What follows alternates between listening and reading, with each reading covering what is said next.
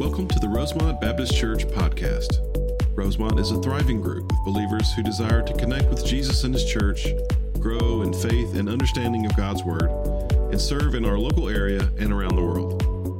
We are located in LaGrange, Georgia at 3794 Hamilton Road and invite you to attend any of our 3 services on Sunday mornings. Please visit our website at rosemontchurch.org for more information.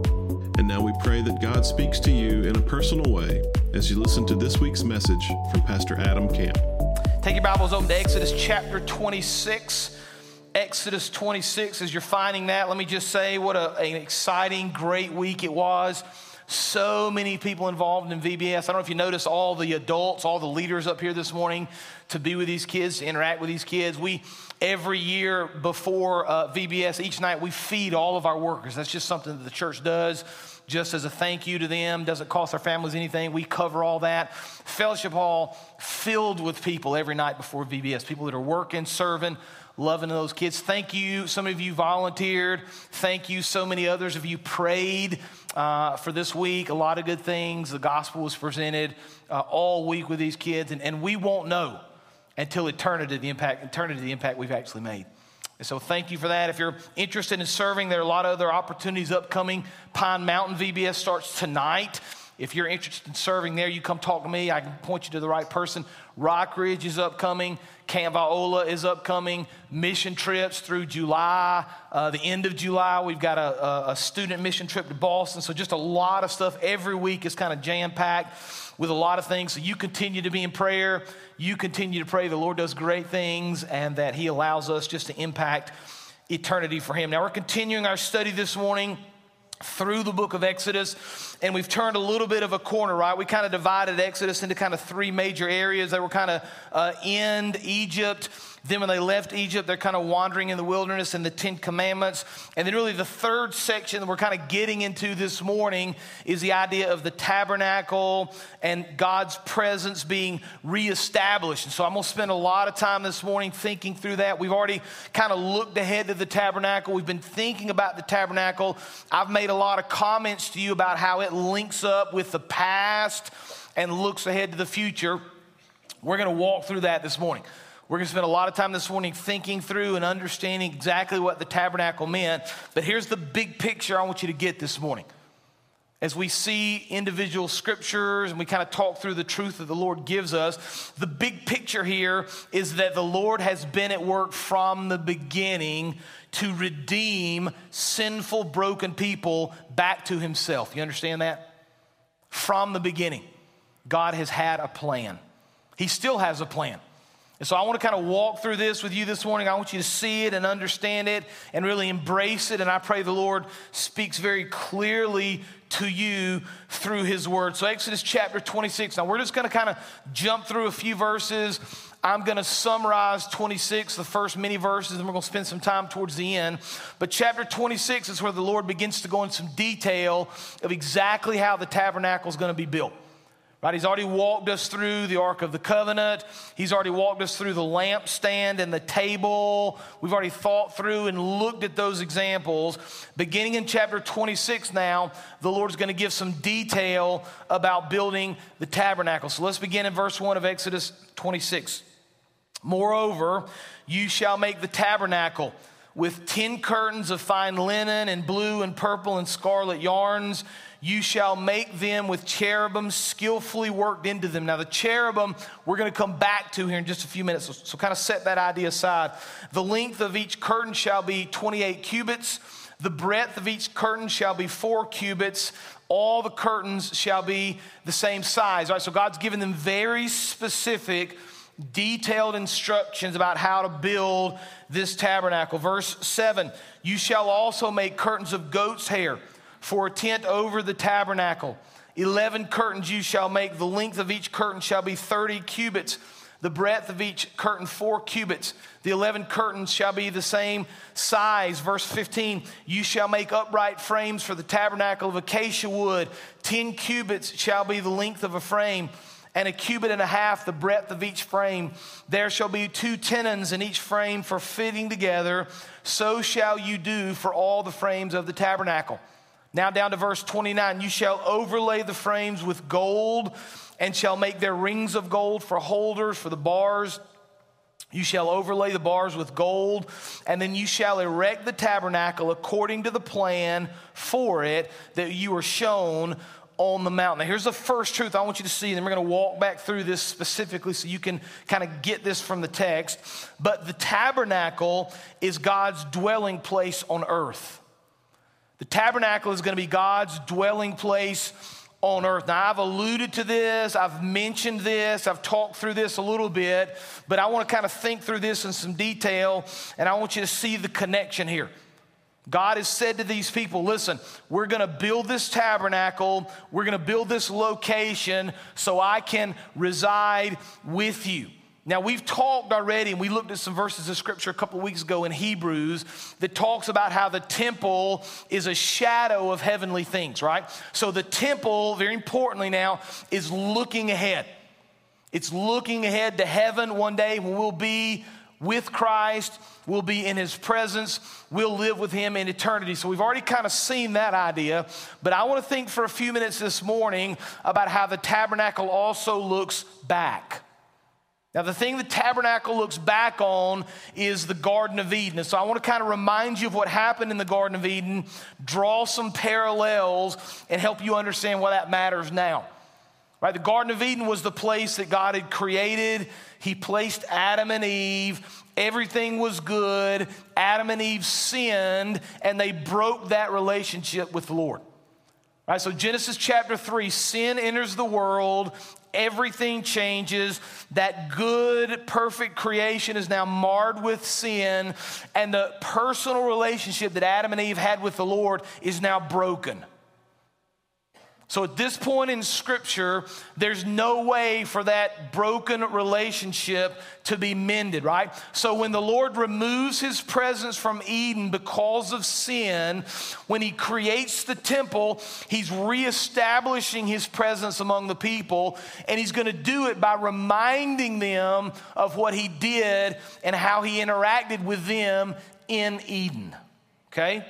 So just track along with me for a few minutes here because there's several parallels I want you to see, 4 in particular, that connect the tabernacle with Eden. The first one is the east-facing entrance.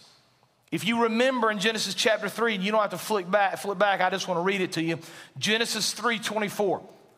People had sinned, Adam and Eve had sinned, they had been kicked out of the garden. The Bible says He drove out the man, and at the east end of the garden He placed the cherubim and a flaming sword that turned every way to guard the way to the tree of life.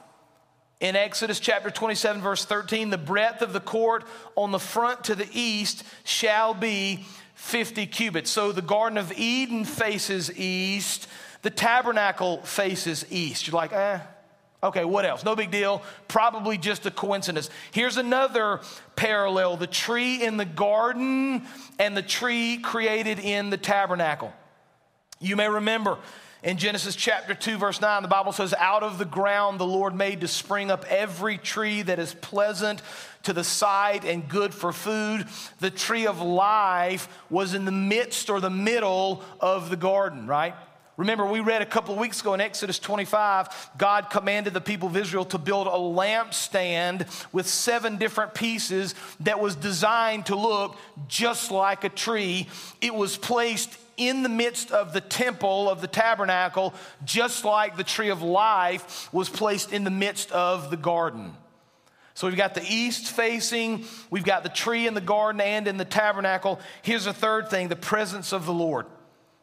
Right, Genesis chapter 3, verse 8, Adam and Eve they heard physically the sound of the Lord walking in the garden in the cool of the day. Right, Scripture teaches us that the Lord was physically present in the Garden of Eden with Adam and Eve, right? He walked with them. When they sinned, He removed that. He removed that presence. Leviticus 26 tells us this. This is the Lord speaking. I will make my dwelling among you. He's talking about the tent, the tabernacle. My soul shall not abhor you. Listen, and I will walk among you and will be your God, and you shall be my people. So just as the Lord walked in the Garden of Eden, Genesis chapter 2, Leviticus and parts of Deuteronomy tell us the Lord again will walk in the presence of his people. He'll walk among them because he's reestablishing this relationship with them. So east facing, tree in the garden, tree in the tabernacle. The presence of the Lord, having been removed from Eden, is now being reestablished in the tabernacle. And then the fourth, and in my opinion, the most interesting, God said. Now you may remember in the creation account, God created everything by speaking it. So we see all these examples in the book of Genesis of God saying. So Genesis chapter 1, verse 3, and God said, let there be light, and there was light. Genesis 1:6, and God said, let there be an expanse in the midst of the waters. Genesis 1:9, and God said, let the waters under heaven be gathered together into one place. Genesis 1:11, and God said, let the earth sprout vegetation. Genesis 1:14, and God said, let there be lights in the expanse of the heaven to separate the day from the night.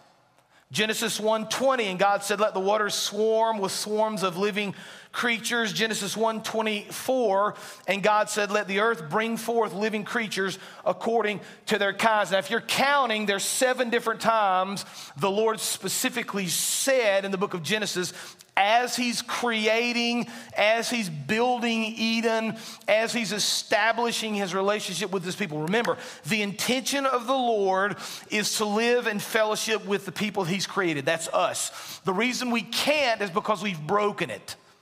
We've sinned, we've separated ourselves.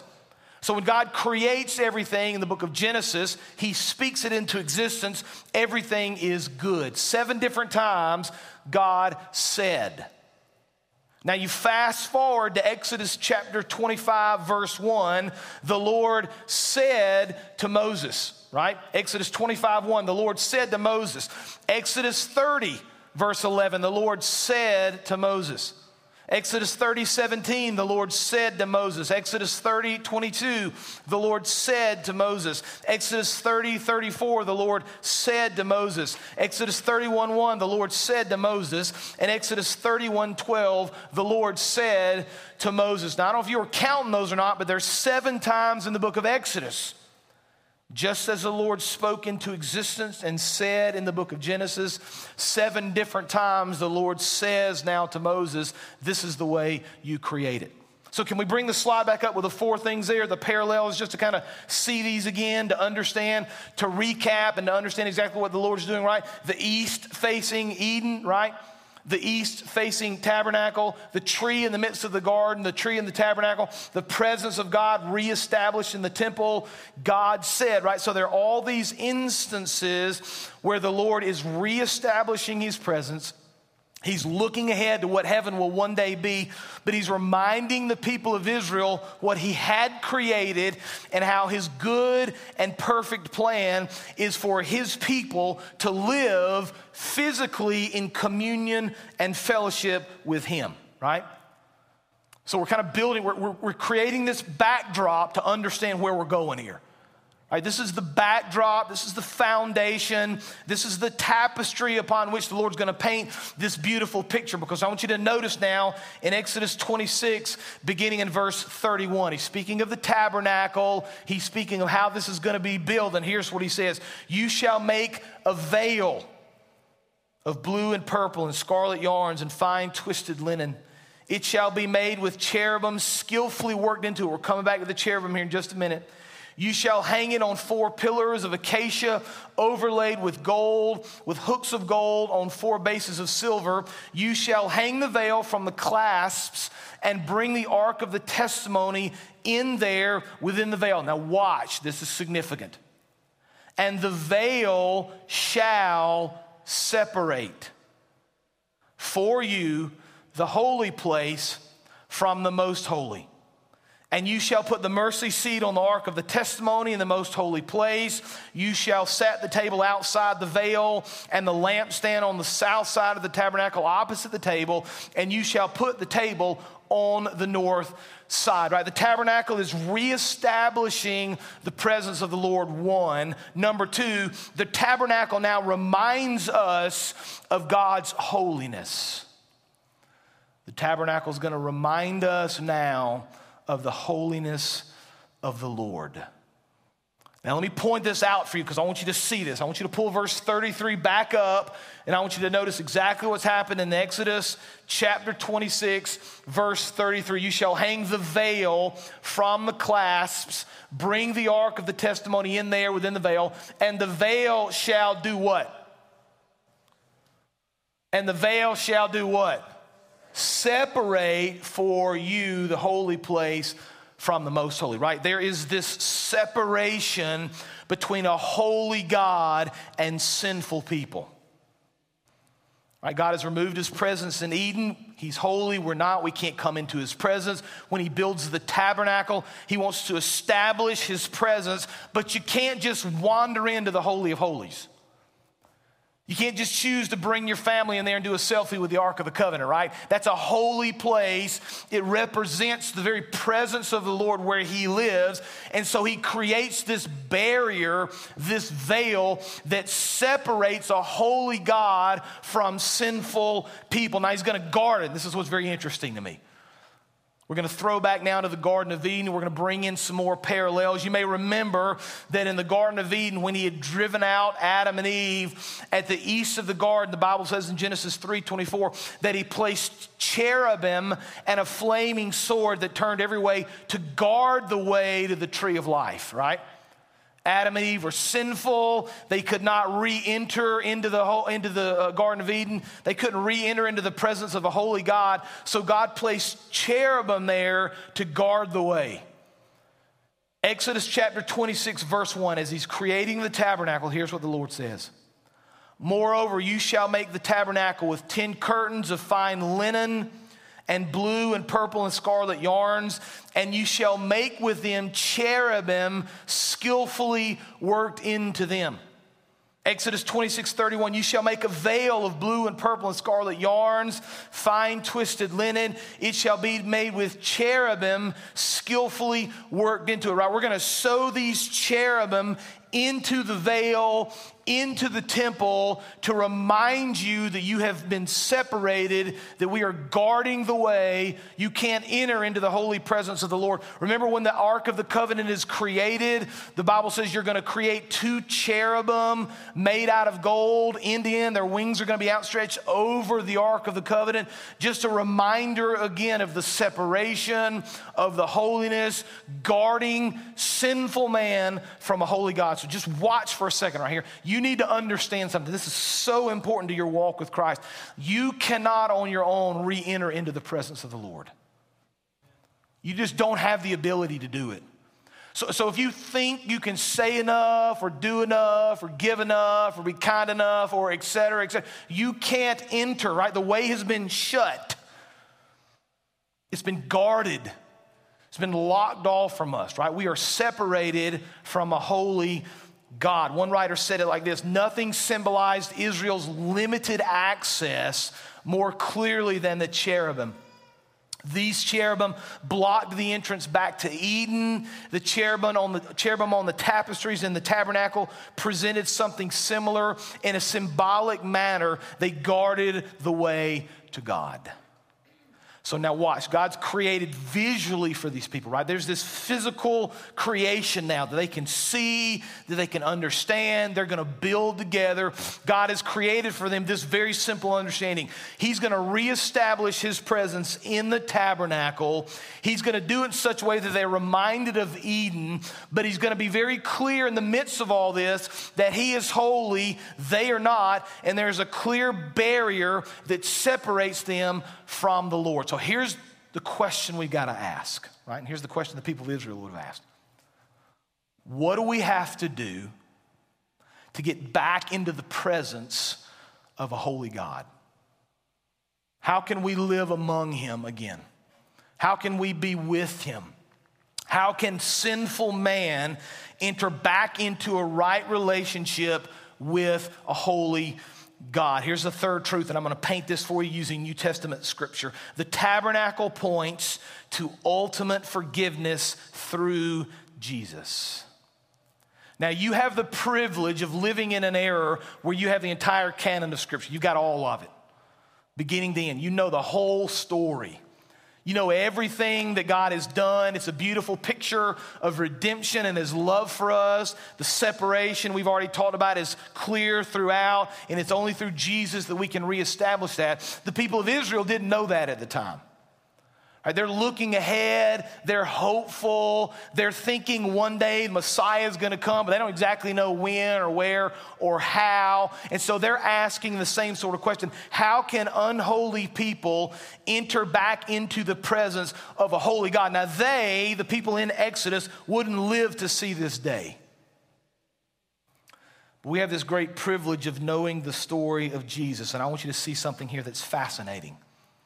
John chapter 1, right? The first 14 verses of John chapter 1, the prologue of John. Some would call it the Mount Everest of Scripture. It's just a beautiful account of exactly who Jesus is and exactly what he did. But I want you to notice John 1:1, and then more specifically, John 1:14. Pull that up. John 1:1 says this: in the beginning was the Word was with God, the Word was God.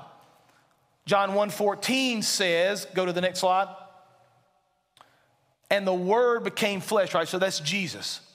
The Word became flesh and dwelt among us. We have seen his glory. Glory is of the only Son from the Father, full of grace and truth. Now, here's the fascinating thing, right? And if you don't understand Greek, I took Greek in seminary. Matt Morvay can probably tell you a lot more about it than I can. I took it. I don't remember a whole lot about it, but I remember studying through it and at the time knowing enough to pass my class. Amen, right? We've all been there, done that. Amen. Thank you. Thank you. If you were to go back to the original language and read this, I've got the original for you here, translated. When you translate Greek, sometimes it's a lot more wooden, is the phrase that scholars use. It's not as flowy, and the words are a little weird. But I want you to notice, go to the next one, how this actually plays out. As we think about the Lord dwelling among us, Jesus becoming flesh, dwelling among us, show them what it says right here. The actual literal translation says, the Word became flesh and did, what's the word there? Tabernacle. That's what the Greek actually says, among us. Now, if you don't understand, this is the beautiful part about Scripture, man. If you just read through things and don't really study them, the nuances are lost on you. The beauty of the Scripture is lost on you. Like the beauty of this story is lost on you. But when you spend the time to study it and understand it, you begin to kind of dig out these beautiful jewels and all these things that the Lord has given you and all these just incredible pictures of his goodness. He uses this word tabernacle. Why? Because he's referring back to Exodus, right? Just as the Lord was in Eden and then his presence was removed, he's going to reestablish the connection through the tabernacle, but even that wasn't perfect. It's not until Jesus comes and resides in the tabernacle. You see what he's doing there? You see the connection? It's not till Jesus comes in the flesh and lives among us that we actually have this opportunity now to come back into the presence of a holy God. You see the connection there? Man, it's this incredibly beautiful story. From the beginning, God had a plan. All the way back to Eden, God knew.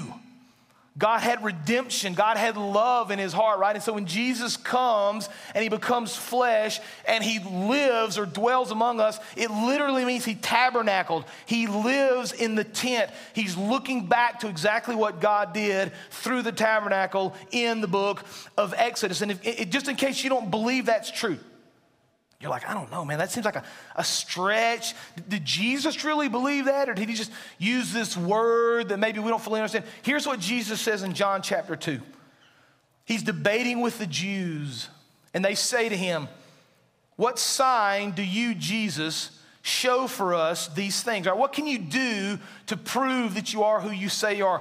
Jesus answered them, destroy this temple, and in 3 days I will raise it up, right? He's talking about himself. He's talking about the temple, the tabernacle. He's now living and dwelling among us. Now, here's the most beautiful part. I'm almost done. Matthew chapter 27, right? So Fast forward many centuries, the tabernacle is built. Eventually, the temple will be built in Jerusalem, the permanent structure that's very similar to the tabernacle. It also has a Holy of Holies. It also has a veil that separates the holy God from the sinful man. Matthew chapter 27, verse 50. Jesus has been crucified. He's on the cross. The Bible says Jesus cried out with a loud voice and yielded up his spirit. In other words, he died. And then in Matthew 27, 51, and behold, the curtain of the temple was torn in two from the top to the bottom, and the earth shook, and the rocks split. Right? Jesus takes that veil, Jesus takes that divider, Jesus takes that curtain that separates a holy God and a sinful people, and he rips it upon his death. Not from the bottom as if we did something, but from the top down, symbolizing God has done this for us. Christ has died on the cross for our sins. He has finally reestablished the relationship, and it's only through Jesus that we can re-enter into a perfect relationship with a holy God. Isn't that a beautiful picture? It's incredible, man. It's absolutely stunning what the Lord does all through Scripture. It's just right there before us. He has torn that dividing line. No longer do we have to be separated. No longer do we have to wonder. No longer do we have to offer sacrifices hoping it's enough. Jesus came and gave his life and tore the veil, giving us access to a holy God through Jesus. Here's the most beautiful part. The veil is still open. Did you know that? You still have access. Now here's what some of us do, right? And I've been there. I get it. Some of us are like, I hear you, I know it, man. I know I need to do better. I need to, X, Y, Z. I need to get back in church, or I need to do better with my relationship with the Lord. Or I need to do whatever. And so here's what we typically do. We think, I've got to kind of inch my way back to the Lord. If the Lord's up there and I'm here, so I got to do incremental things, right? I've got to spend some more time reading my Bible. Then I need to do a devotion at least 3 or 4 times a week. Then I've got to pray a little bit more. Then I can start attending church a little bit more regularly. And we put all these qualifiers, all these steps into place, thinking that it's our actions that are going to fix the situation, right? Here's what we need to understand. And by the way, all those things are good. Praying, quiet time, studying, coming to church, all those are great things. But here's what we need to understand. We've done nothing to receive any of that. We can't do anything to get it back. It's all because of Jesus. And so my encouragement and challenge to you is, if you've kind of stepped away and you think you got to do all these, all you got to do is cross over that threshold again, back into the presence of the Lord, trusting in Christ because of what he's accomplished for you. Now we're going to give you a chance here in just a minute. We do this every Sunday. Maybe you're the person that's kind of strayed a little bit and you need to repent of some things and kind of get back into that holy relationship with the Lord. Maybe you're the person that says, I've never done this before. I hear the story and it's pretty cool. I've never connected Eden and this tabernacle and Jesus and the temple and the veil, and I get that whole picture, but I've never actually received anything from Jesus. Maybe this is the moment that you pray and repent of your sins and turn to Christ. Whatever the case may be, we're going to give you this opportunity here in just a second. We're going to give you this chance to pray and to trust and to hear from the Lord. And so I just want to encourage you. What are you doing with Jesus? How are you living for him? How are you allowing him to work in your life to accomplish the things he wants you to accomplish? You don't need 1,000 steps. You simply need to cross over the threshold that Jesus placed when he died on the cross for our sins. Will you trust him? Let's pray. Lord, you are the King of Kings and the Lord of Lords, and you paint a compelling picture all throughout Scripture of your glory and your majesty and your beauty and your holiness. Thank you, Father. Thank you for what you've given. Thank you for Jesus. Thank you that the veil was torn. We no longer have to offer sacrifices or just hope or just wonder, Father, because of Christ. Sinful man like me, Lord. A sinful man like me can enter into the presence of a holy God. Not because of what I've done, but because of everything Jesus has done. Convey that truth to these precious people. Convey that truth to their hearts, Father. May this be the day, Lord, that somebody here, maybe for the first time, turns away from the sin and the things of the world and turns to Jesus. May your name be made known. Father, use us to accomplish the things you desire for us to do. And we'll praise your name. It's in Jesus' name that we pray. Amen.